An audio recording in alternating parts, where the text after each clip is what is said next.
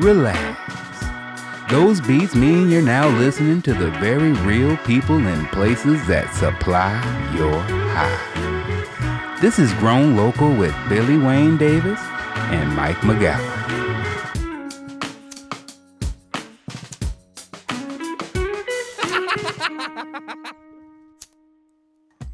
What's up, buddy? This is a fun one. We just did it. Let's just be honest with the people. We just recorded this one. Here's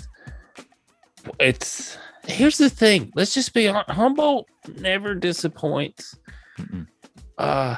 Julia she's amazing. The stories she's involved, what they do at Humboldt Transplant it's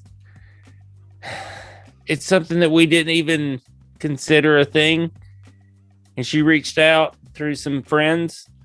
We're like, yeah, it's a nursery where the public starting in April can go just grab whatever they want, whatever strain they want, and take it like any other nursery. And I was like, that's brilliant. That's amazing. That's what you want. Access to the American public so that they can buy these great strains. Pretty exciting that anybody in Humboldt can go buy some plants. That is cool. But the way she got to Humboldt, what she does in the industry is different. Her whole story is fascinating. What she does when she's not in Humboldt is also cool. You guys, it's just a good episode. And then there's a little tour at the beginning. You guys, what's going to happen the first, I'd say 12, 13 minutes, she on Zoom, we recorded this, a video on Zoom, and she takes us through some of the nursery and the farm there and shows us around. And that video will be available on the Patreon on the first tier for $5. So you guys can watch that, and it'll give you got other fun stuff too. If you pay the $5, you can see the tour. But if not, you can just listen to it and imagine and do that thing. But do the thing, Mike. Ladies and gentlemen, give it up for Plant Humboldt and Julia.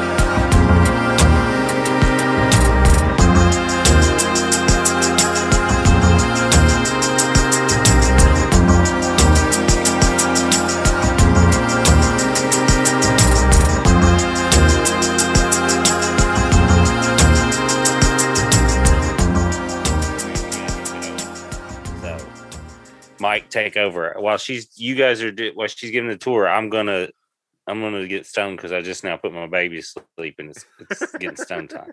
So, it's really exciting. Yeah, so it's exciting time. We're so happy to be here with you, and we think that's so awesome. You're going to give us a Zoom tour of this lovely nursery that you're working at. So take it away. Show it off to us. All right.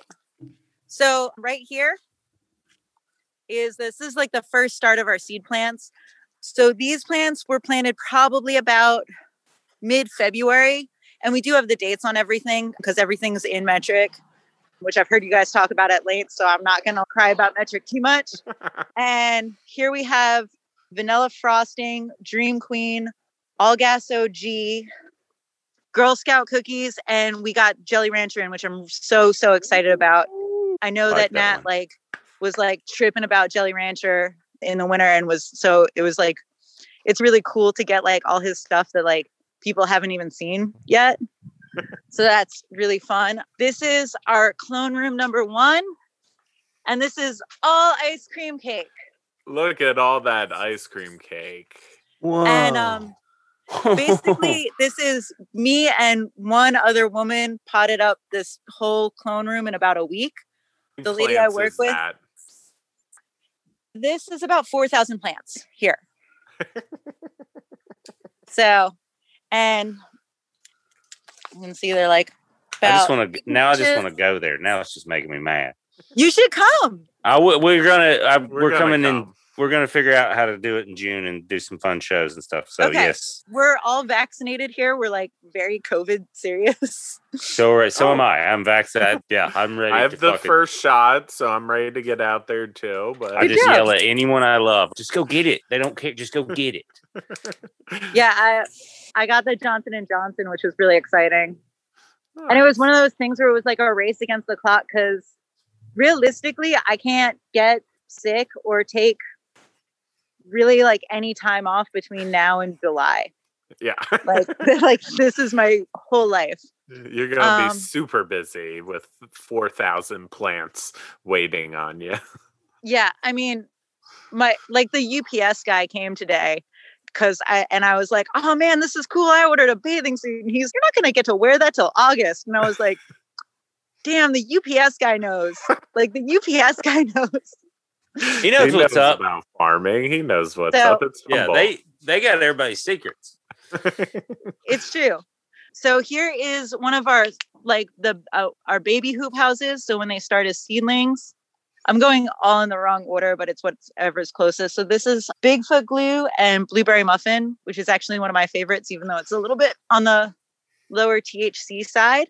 I love the little bit of blueberry muffin. I grew it at King's Cannabis. It was fantastic. I think you mentioned the lower THC. I think that's coming back around. I think people are getting more educated about that. It's really nice to see. I really want that. I'm a baby when it comes to weed. I actually, until this job, I didn't smoke at all, even though I worked in the cannabis industry. But I have to here because I have to know the product that we have. And I really care about like flavors, and I'm really interested in terpenes and how that kind of reacts. So now I'll smoke like little bits to understand it more, but it's very new to me. So all the lower THC stuff I'm excited about. So peer pressure is real. You feel the peer pressure of the 4,000 plants being like, hey, smoke me. Just try it. Just try us. Just try it. Come on, we're cool. One of the first places I came here originally like 10 years ago as a trimmer. And one of the first places I worked at, the guy was like, you have to smoke my weed or I'm going to think you're a cop.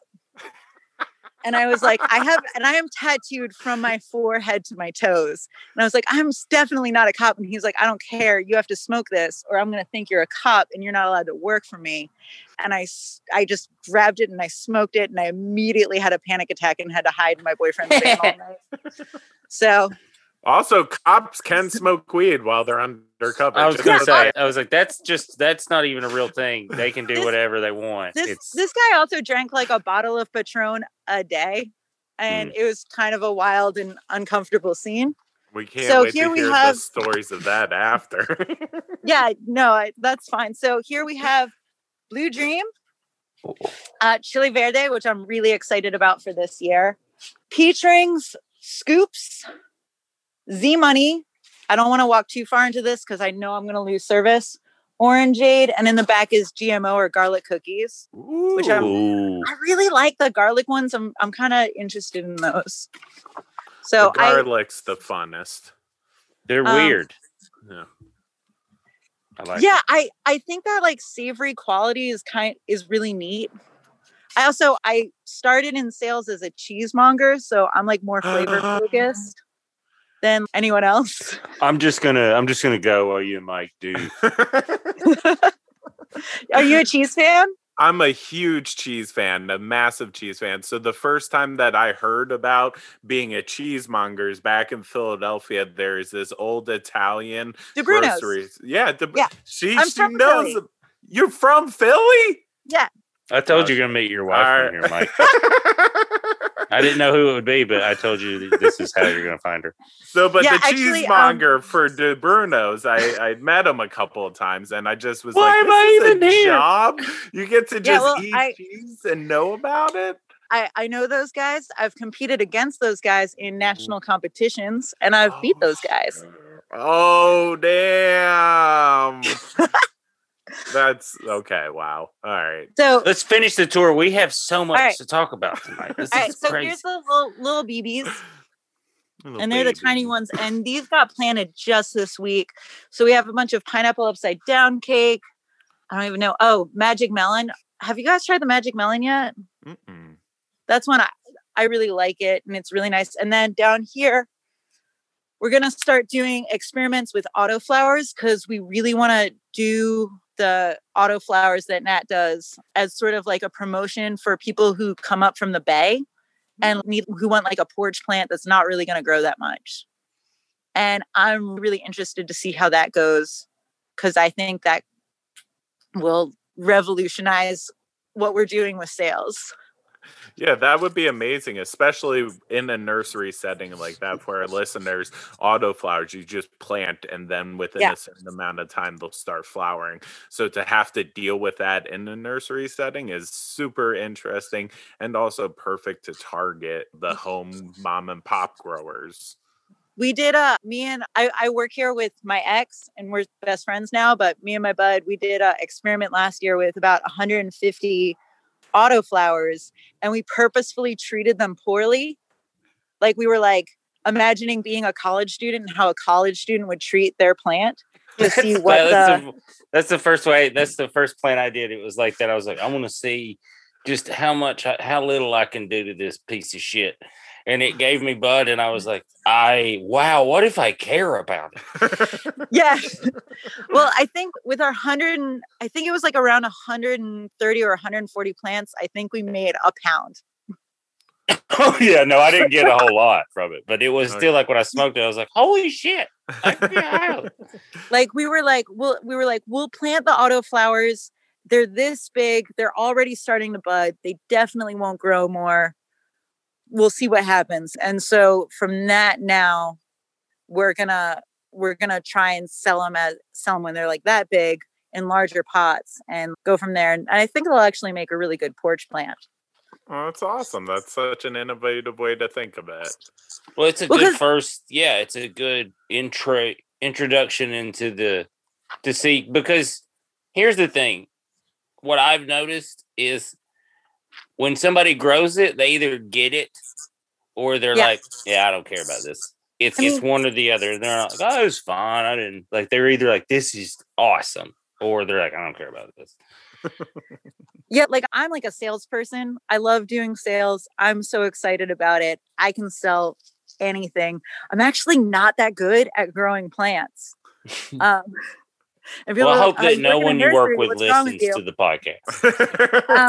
No, well, that's not my job here. Other people sort of do that, and people will tell me what to do, and I'll do it.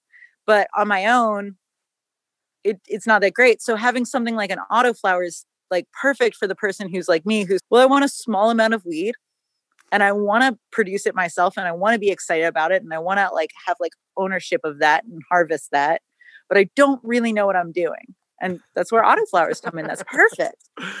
Who doesn't want that? Perfect. Who doesn't want to be lazy and then also be able to be high? It's perfect. So, I mean, I think your audience. Yeah. So, I'm gonna go back here as far as I can. We also have we have so many clones right now. So here's another hoop house, and this is wedding cake, marshmallow OG, ice cream man, which smells amazing, and a glazed apricot gelato. Ooh. I don't know as much about our clones as I do our seed plants because it's just such a high turnover. And then I just wanted to give you like a little bit show of the property, what else we're doing. We were originally a bamboo nursery, so that's why there's bamboo everywhere.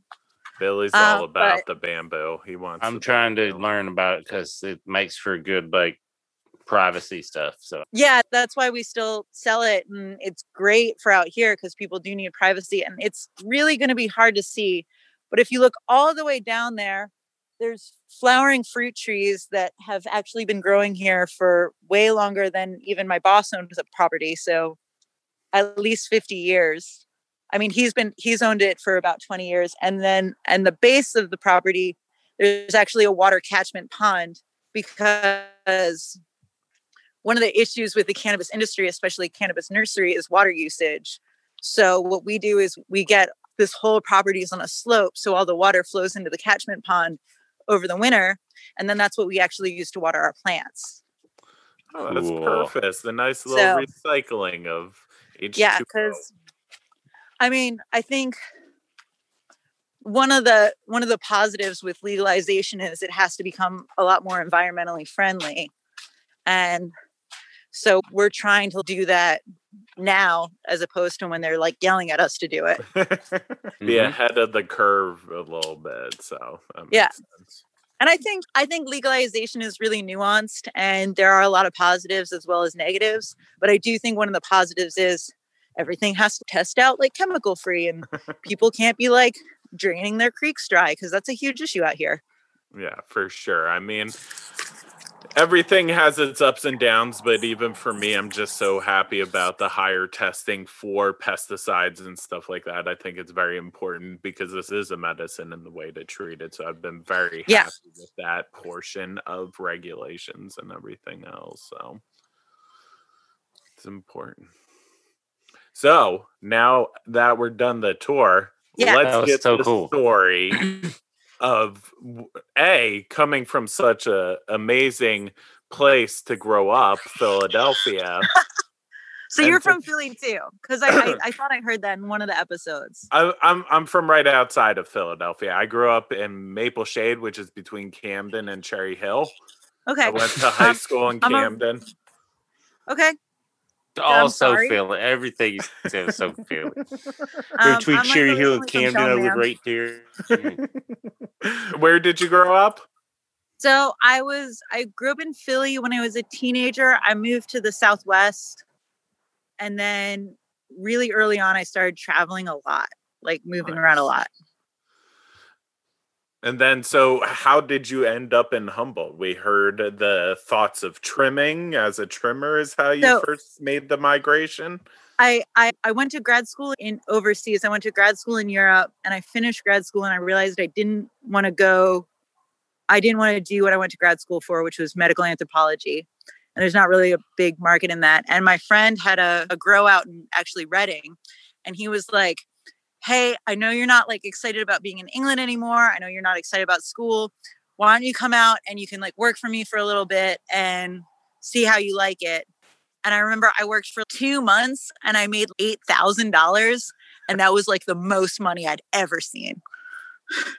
Like outside of getting like loans for college, I was like, this is amazing. I can live for years on this. I'm rich now. And now I'm like, that's no money at all. That's a good holdover for a little bit of it. But I feel like that is the story of the cannabis industry for me too, being a younger dude and them being like, here's 10 grand. And you're like, holy shit. You're like, this is incredible. And this isn't my quote. This is a quote from a friend of mine, but she says, coming to Humboldt, no matter how well traveled you are or how educated you are, there are 2 things you absolutely don't know. And the first thing is what a lot of weed is. And the second thing is what a lot of money is. And you'll never, ever know what those things are. And I think that's brilliant because I still don't know. I have no idea what a lot of weed is. To this day, I'm like, wait, is a pound a lot? I don't know anymore. I've literally been tipped in my job now a pound of weed. Like someone's like, that was a really good sale you did. Here you go. And I'm like, I think this is a lot of weed. Right? It might be. I don't know. But to them, it's not, clearly. They can grow some more. Yeah, they can grow more. And then other times I'll be like, all right, well, I did this like $100,000 sale. And my boss will be like, we're broke. And I'm like, I thought I made a lot of money. Well, that's the hardest part about farming, especially nurseries and stuff like that. Yeah. A large order like that, it helps, but it's still like we got to keep hustling for all of this. And it's constantly, especially like for what we're doing, it's a massive hustle because we're buying the best soil. Obviously, we're buying from Humboldt Seed Company. So we feel like we have premium plants. Our staff, we make sure is like really well taken care of. So like everyone feels good, feels happy. We have returning staff. We don't have a lot of turnover here. So like our costs are crazy. So we have to constantly be hustling. Well, I mean, that's the majority of agriculture too. That's just where cannabis is kind of going. Like on the farm that I worked at, we tried to become an orchid nursery, which I do not fucking do that. Anybody listening to this, do not fucking do that. Are they delicate? Are they a little fussy? Are they fussy? We bought 8,000 of them, and I think we only got like 2,000, 2,500 to actually flower. And it was just so much work to take care of them. It was so hard. And there's still no money in that, especially in a lot of the nursery type of stuff. If you go to Japanese maple tree nurseries and stuff like that, like it's hard. It's agricultural stuff. Oh yeah, I don't know how people who like aren't growing cannabis do it, honestly. Like I'm like, I have one of the highest profit margin ag jobs out there, and it's still a struggle. It's like consistently a struggle. I mean, when I worked as a cheesemonger, one of my huge focuses was working with like American small dairy farmers. And I actually did a lot of stuff out here. Like I continue to work with Cowgirl Creamery and like a bunch of different places in wine country. And people are always like, oh, why is this cheese expensive? And I'm like, because it's so much work. It's crazy amounts of work. And so when people like complain about like price points with weed, I'm like, these small farms are like killing themselves to produce something really good. And they're getting their asses kicked by the government if they're trying to go legal. Like, just enjoy good weed, pay the right money for it. But then, of course, I've never actually bought cannabis in my entire life, so I can sort of stand on that pedestal. Well, I'm sure if people are giving you £1 as a tip. I was going to say, just people throwing it at you. It's hard to be like, I'm going to go buy this now. So you came as the trimmer. So one of our favorite things is trim stories. Do you have any distance stain stories that jump out to you on the Yeah. So I worked for this one guy who drank a bottle of Patron a day, and he was out of his fucking mind. Also, interestingly enough, is now a customer of mine. They bought 300 clones from me yesterday. Does he still drink a bottle of Patron? I'm probably going to tell this story on the. So he has a partner who's more sane, and the partner showed up. And this guy, he really liked me, and I'm a fairly fast trimmer. And he was like, all right, you're going to trim upstairs. You're going to trim upstairs and watch TV with me. And it was one of those ones where he's like, never asked someone to like trim topless. But if you were into that, I would pay you more. But I'd never like ask for that. And I'm like, oh, God, this is like, you're like, nightmare. You did just ask, you son of a bitch. You did. Yeah, you literally just asked that. Yeah. And he said to save water, my boyfriend and I had to shower. We were allowed to shower once a week, and we had to shower together to save water. And I'm 100% sure there was a camera somewhere in that shower.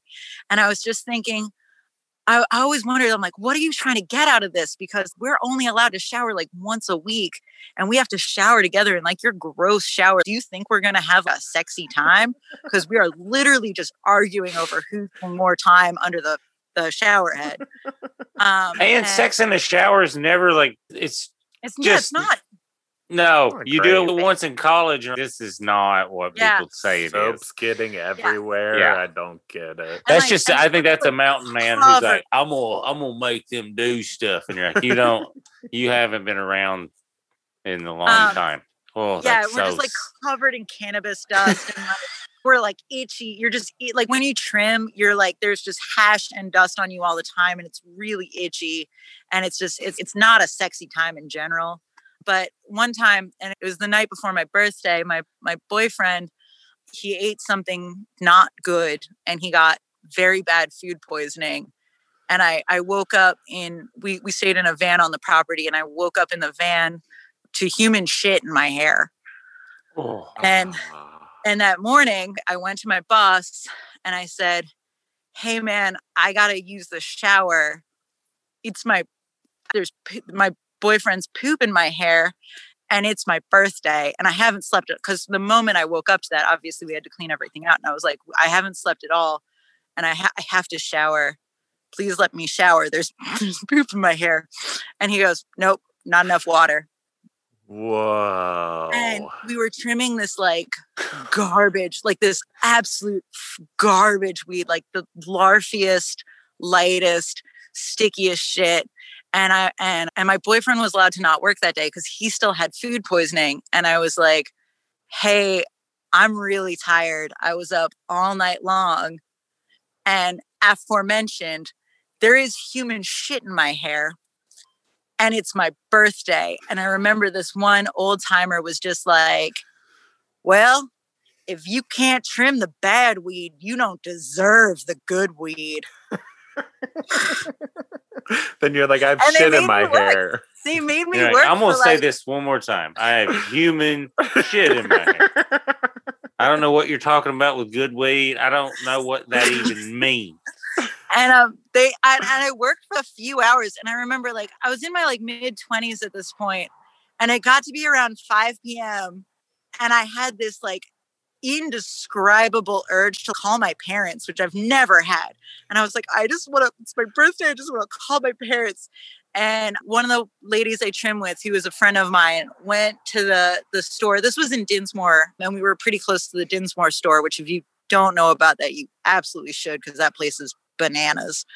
And she bought in gallon jugs of water, enough water for me to take like an outdoor shower. Aww. And she also bought a mountain of booze and about 3 ice cream cakes. And we ate all of them together while I was like, this is the worst birthday of my life. God, that is horrific. That is horrific. And what if you don't want to trim the good weed, just man, that don't make any sense. What that it guy's is. name was Shoeless John, and he never wore shoes.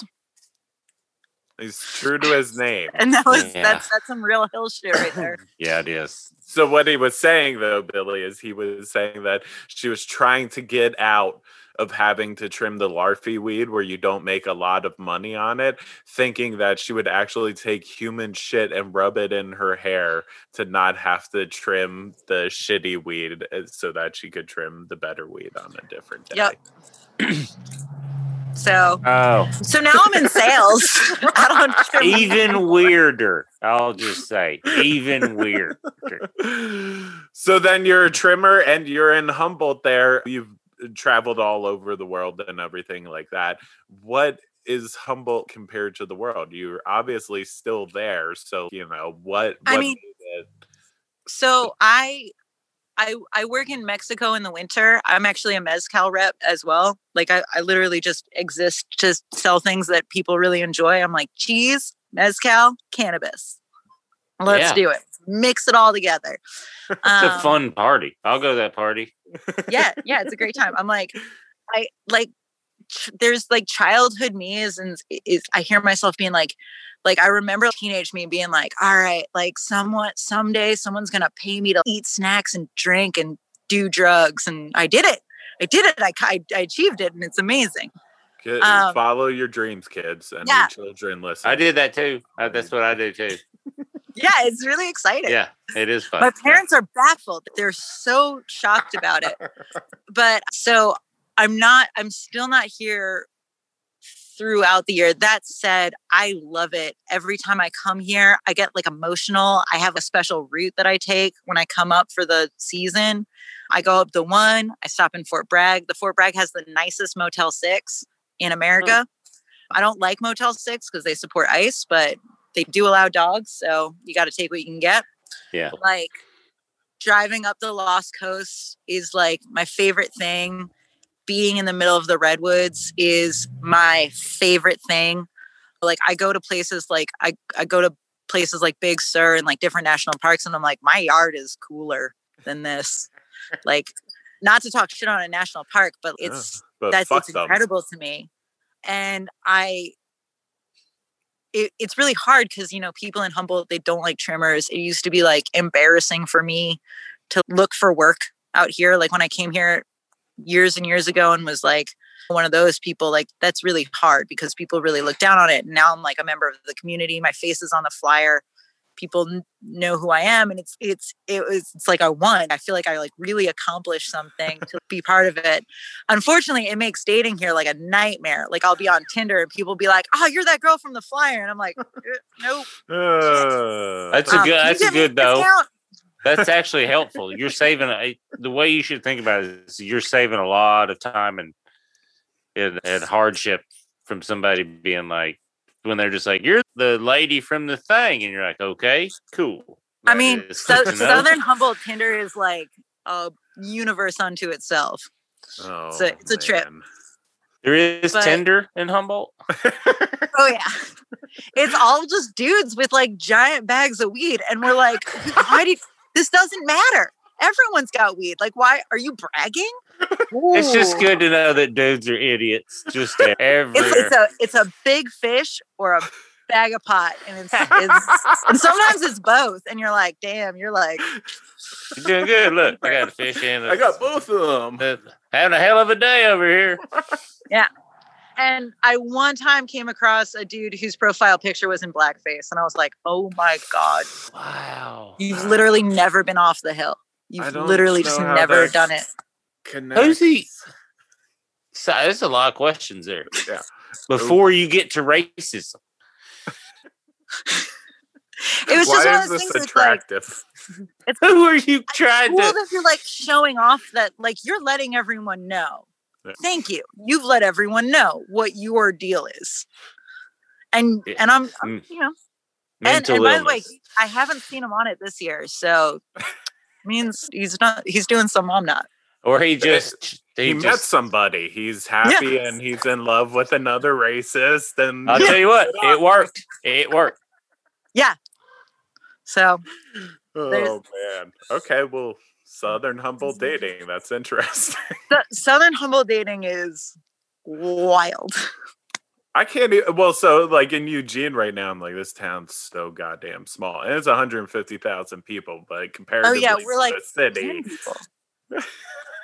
I can't even imagine. Do you have to start over back at the beginning of Tinder every once in a while, being like, they just keep putting me back to the front of the line. I like get 10 people. Hey, you're gonna have to choose one. There's only 12 on here, okay? And a lot of it is dudes from like all the babes tend to be like dudes from Spain and Argentina, and they're just looking for trim jobs. So I'll be like, damn, it's a babe, and then I'm like, no, I can't hire you. So you did mention that there's kind of a look downing upon trimmers when you first got here looking for jobs and stuff like that. Do you think that's the way of the community trying to keep the outsiders out? And if so, how did it feel to break through that and to become a part of the community?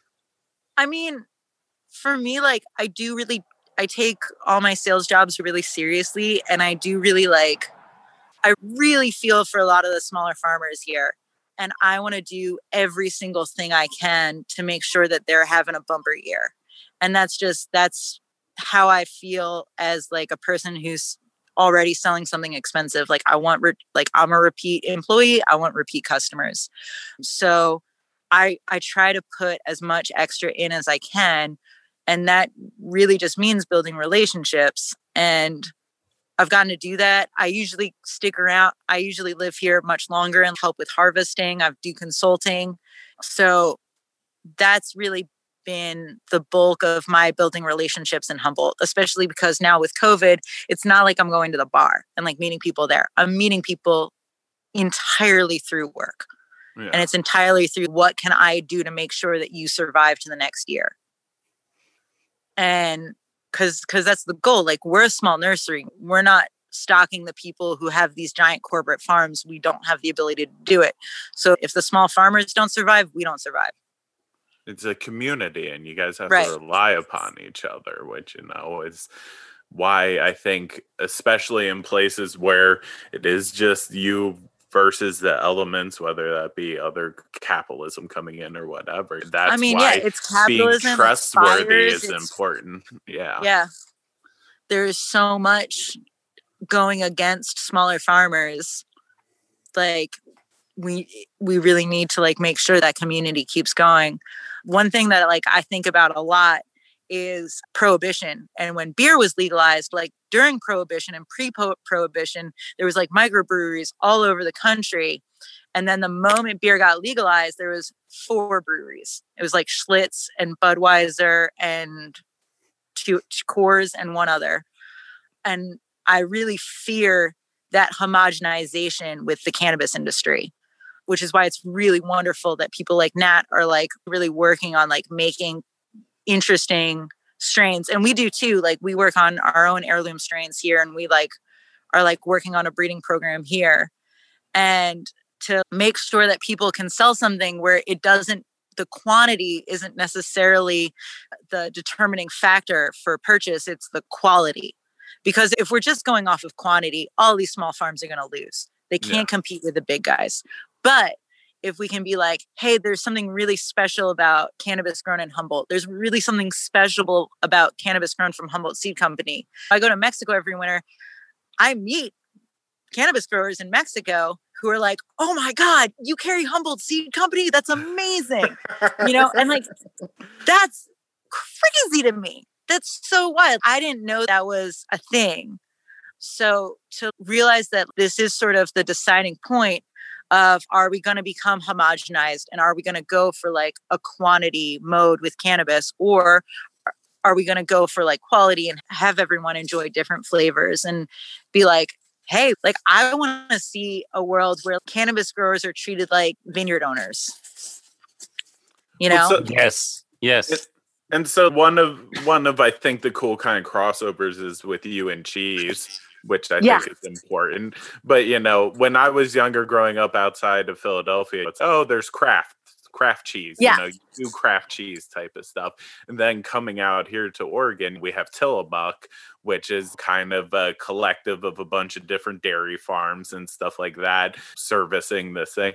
So I do believe that there can be a wide range between like small farms that are making banging ass cheese, Tillamook, which is kind of, they try and source some good stuff, and maybe there's other versions of that too, besides having to go all the way to craft. I mean, that's the sort of the thing is, since I come from like a niche food and beverage place, I'm always looking for those angles. I'm always like, all right, how do we make this to be boutique or to be like higher end? So like, that's one of those things. He's really working on that, like building up this sort of brand recognition. And I really want like farms to sort of have that. And I'm not 100% sure what the exact pathway for every different smaller farm to have like that type of brand recognition, but surely it's possible. I mean, look at what microbreweries are doing. Look at what vineyards are doing. Like cannabis should be in the exact same realm as that. And which means that it's fine. Coors exists and microbreweries exist. Yes. Large cannabis companies exist and small cannabis companies. We need to create a space where people are paying a higher price point for that. And it's what you said, like people will pay more for Tillamook than they will for craft. That's how I really hope the future of weed's going. And that's sort of one of the things where legalization makes it so it's weird, because legalization opens up the doors where people can be like, yeah, you can come and check out my grow. And I've been to grow scenes that are like unfathomably beautiful. And you've seen them as well, because I've seen some of the farms that you've interviewed. And I think it's like getting into that niche market's just like the way to go. But then there's like also these places that have just, their focus has been quantity based forever. And I worry about those guys, because the 99 dudes are not going to be able to compete with those dudes down in Santa Barbara or in Southern California who have just warehouses. Just acres and acres that they can build more. And can build more. And by the way, I really like, we do sell retail at Plant Humboldt. And there's definitely, I know there are people who are not necessarily growing for like their personal thing. I support them too. Whatever your hustle is, I got you. I like want it to be good. Like I'll have people be like, so it's not like I'm like doing anything, but like, what do you think people on the East Coast like? And I'm like,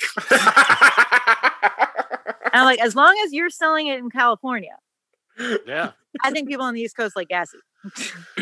That is hilarious. You know, it's not like I'm doing things, but if I were to do something, and that is as long as everything on the property is to the letter of the law, what people do with their plants is their responsibility. I believe we're all grown-ups on this planet. Yeah. That's the same as a bar. Exactly. A bar hands you a beer, and then what you do is not the bar's fault. But I do I've tried blaming it on the bar, and they do not take responsibility. I do that reality that you are kind of like still a cheesemonger, but now with cannabis and mask everything, honestly. But you know, that is, how did you find your way to be that at the nursery? Well, okay, so Michael, who owns the nursery, he's been a political and environmental activist forever.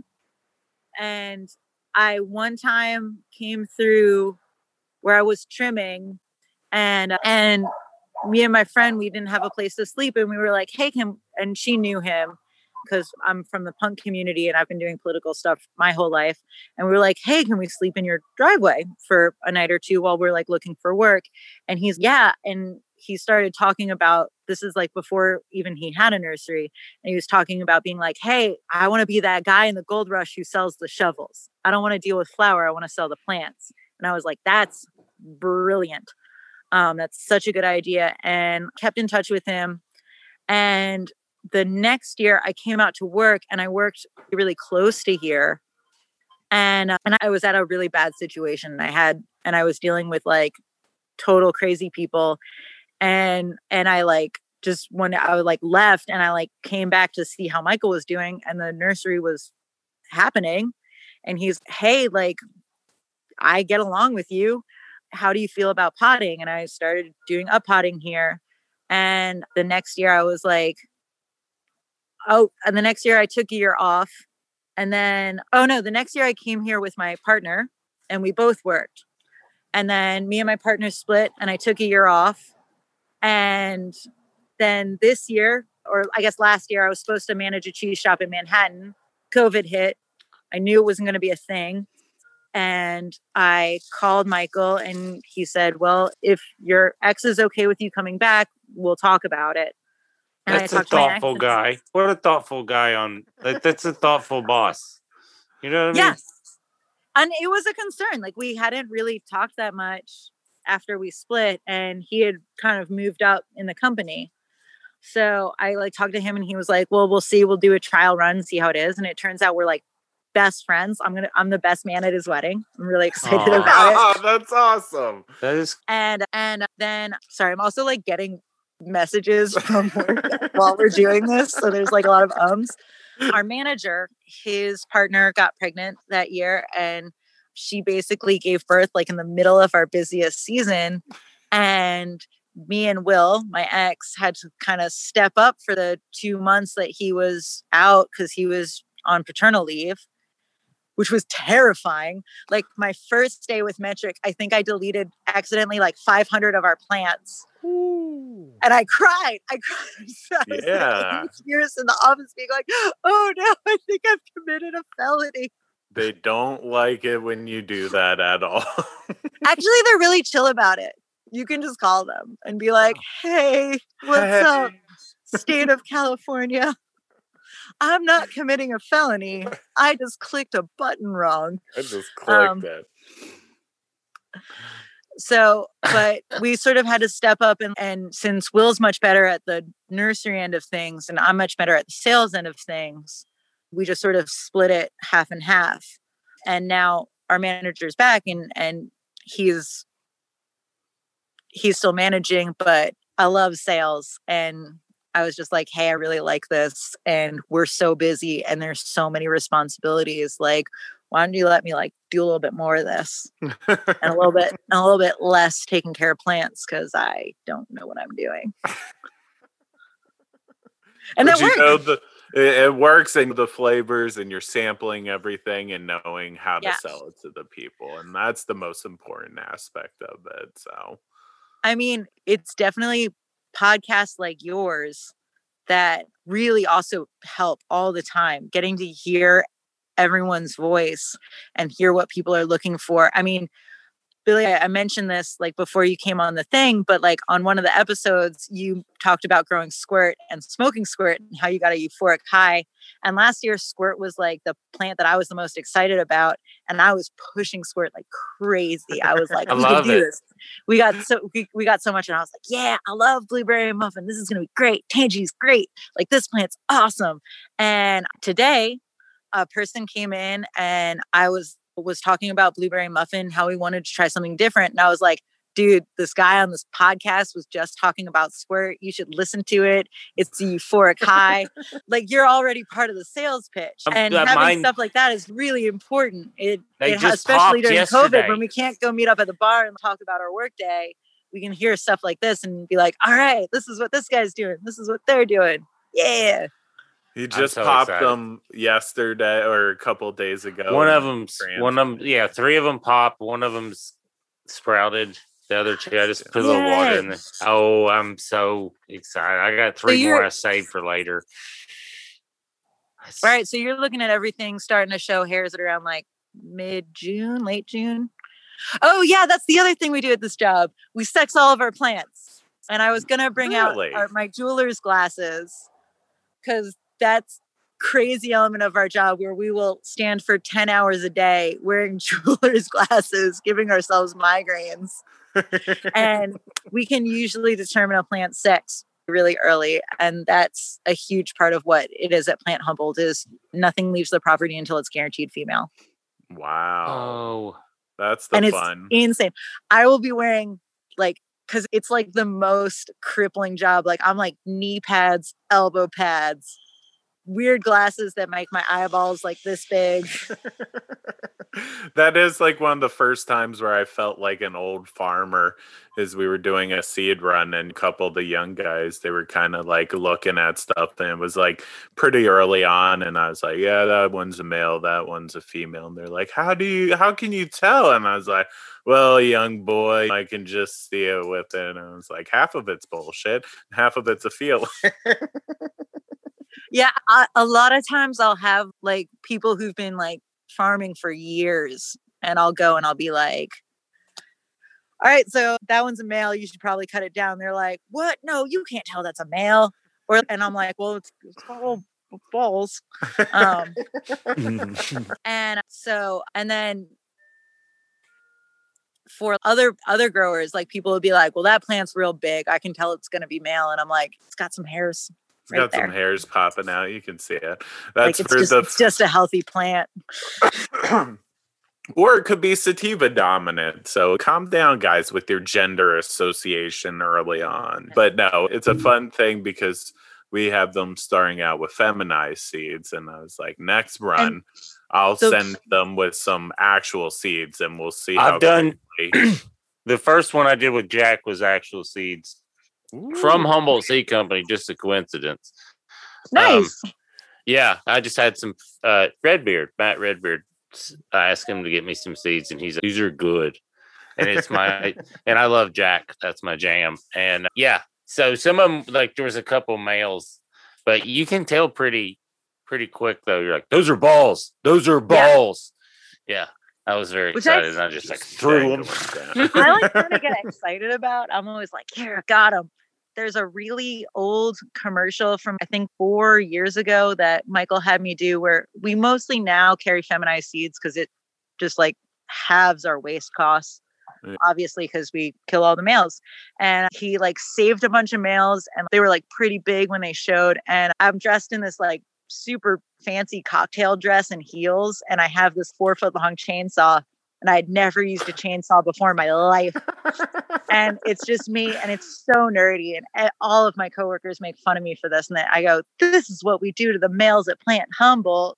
And I just cut down all the plants in heels and I swing and almost cut my leg off. I got like real close and I didn't know at the time how close I was. And my ex who I work with, who at the time was my boyfriend, and Michael both were, oh no, oh shit,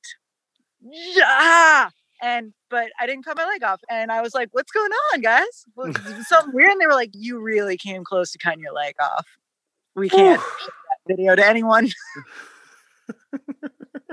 But a lot of our listeners just paused it right now. Yeah. They're going to go look for it. Yeah.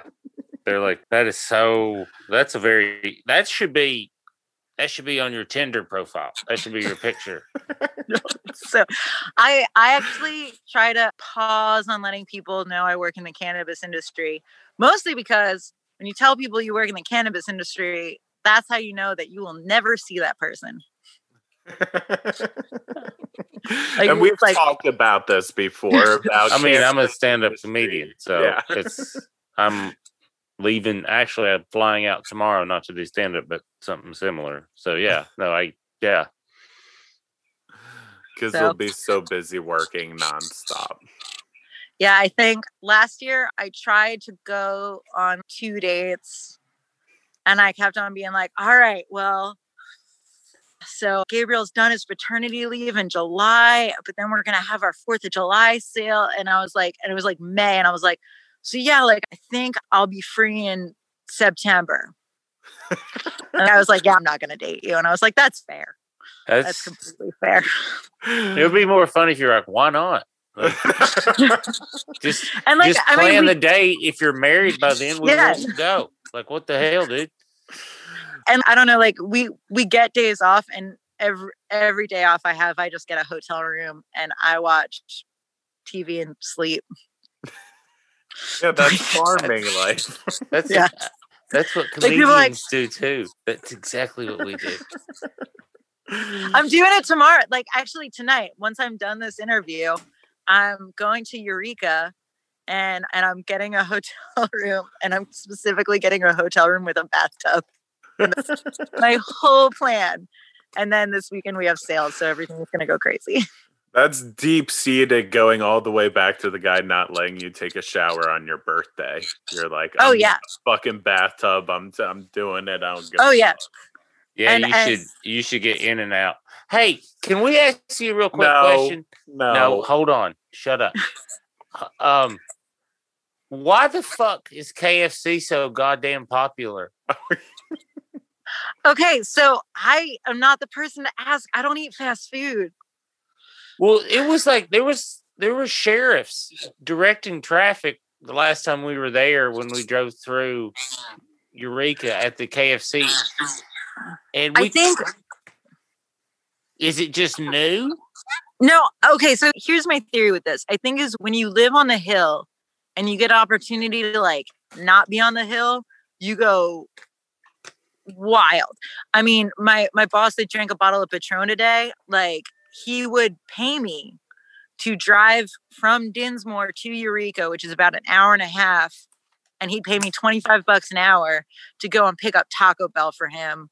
Usually, hell yeah, I would do that shit right now for somebody. $25 an hour, like let's go. I'll get you some Taco Bell. Let's go. And that's just a thing of just like being able to like, because I think one of the issues that happens here is you have. And I do this too. Like I'm like addicted to online shopping now because I don't go anywhere and I don't really do anything, and I'm making money. And I'm like, all right, like, what do I do with this stuff? Well, it's like cool. You get a present in the mail. That's pretty fun. That's where Amazon I'm weak about. I'm like, man, I like that it just kind of shows up. That's pretty cool. My super exciting thing is to eat a Space Jam and do a little bit of online shopping. That's my like treat once a week for myself.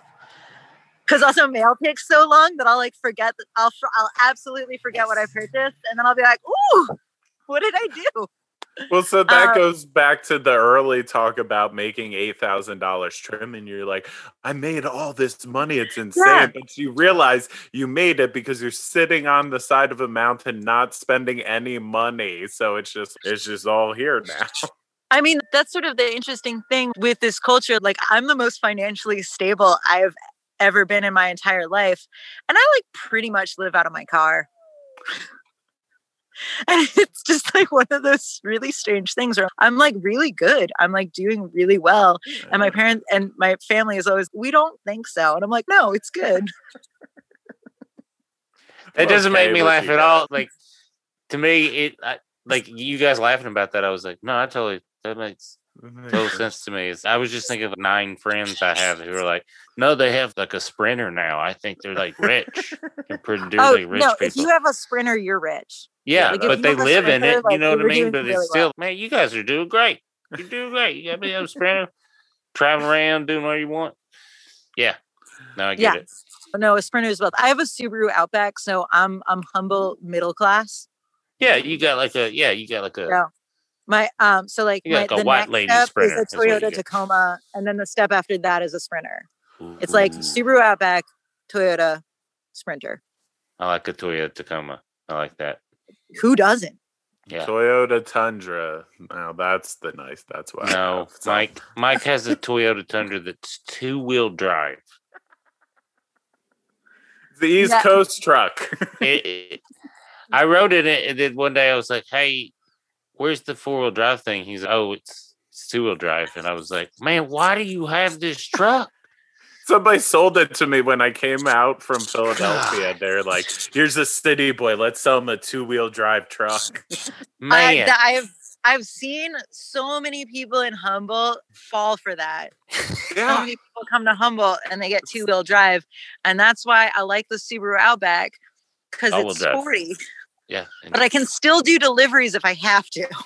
I'm pretty sure like in Humboldt and Eugene, there's only like 20 rear wheel drive trucks, and every time somebody new moves here, they're like, oh, I can offload one of these. I can sell it to this new idiot. Yeah, that's a so one of my first trim jobs, my boss had a rear wheel drive truck, and for us to get up the hill to where we were actually doing the work for harvesting, he had to put all the trimmers in the back of the truck to equalize the weight out. And that was one of those things where I was like, I gotta get a better job. I gotta do. That sounds like just cattle farming shit. That's just farm stuff. I've been on the roof of stuff to outweigh. Yeah, like put the kid up there. That's so funny. Let's use human bodies as a counterweight. It was like, all right, y'all got to get in the back now. Come on, Julia. Thank you so much for your time. It's been absolutely fantastic. It was. Thank you so much. This is such a pleasure. I will say, last year, not to hold up another podcast, but like I listened to every single episode of Behind the Bastards, which is where I learned about you. And that absolutely during surely one of the toughest years for all of us, that really kept me sane. And I thought your episodes were so funny. And that's how I learned about this podcast. And this podcast has been really brightening my days out here. So to get to be part of it is I'm just over the moon about it, honestly. We are too. We're so happy about it. And we want to come visit. Will you be there in June? Stop by. I got 2 hoodies waiting for both of y'all. That's all I didn't even need that reason, but now I have a real reason. Will you be there in June? Oh yeah, every single day. Okay, awesome. Yeah, we're gonna figure out. I don't actually think OSHA allows that, so it's not every single day. Yeah. No, I don't know what you're talking about. Yeah, we just mean you live in your car, so that's what you mean. So you're like, I'm here every single day. OSHA, thanks for listening. We appreciate that. Yeah. Hey, that's pretty cool. Don't look too far into us as an organization. Yes, please don't. No, we're still getting our shit together. Julia, we're going to come see you in June. Holy shit. Thank you so much. This was a fantastic episode. Yay. I'm so excited. Real quick before you leave, quick answer, favorite cheese. Oh, shit. No favorite children. Okay. So I'm going to go with 3. 1, Rush Creek Reserve. It's a Wisconsin cheese. It's based on Monteor, which is a Switzerland-based cheese. It's a cow's milk cheese made from their winter milk, and it's wrapped in a spruce bark, and you cut the top off and you dip into it, and that's just sexy. So that's like my favorite thing. It's so good. It's insane. And its twin is Montgomery's cheddar, which is a really traditional British cheddar. And when I went to grad school in England, it's like one of the cheeses that got me into cheese. So it's got a special place in my heart. And I really love Poisse, which is a brandy wash rind. And it's like the stinkiest, funkiest, like super skunk cheese. And it's so good when you're smoking like a really gassy weed. It's incredible. Like those 2 together is just fire. We're gonna do a pairing then. We're gonna come down. Okay. I Let's do that. really want to do a cheese, cannabis, and mezcal pairing event. I'm like kind of waiting for COVID to be done so I can start doing tasting events like that. So hopefully we can make that happen in Los Angeles. We can do that. We can fly everybody into Los Angeles because I know a guy that loves mezcal in a way that's inappropriate. And that should be everyone. Mezcal is inappropriately lovable. He just, and like I hear him out because I understand how I talk about cannabis, but he talks about mezcal that way. And sometimes I'm like, motherfucker, I don't drink, I don't give a shit. But then he shows me how they make it. And I was like, that is cool. Well, I understand. I get what you're saying. It's so cool. And it's kind of, but you're getting hammered now and it's not fun. Yeah, no, that's the part of that I really got when he showed me that part. I was like, and then he got hammered. I was like, hey, this isn't fun. Yeah, I don't usually, when I do mezcal, when I go to the palenques in Mexico, I'm usually the only woman and my Spanish isn't great. So I have to stay like real sober. Also, head on the swivel too. All those guys are growing cannabis and I get really excited because I'm like, oh, careers are mixing. That is cool. I want to go there. We should go. Yeah, we're going. You should do it. I'll introduce everybody on the proper after this.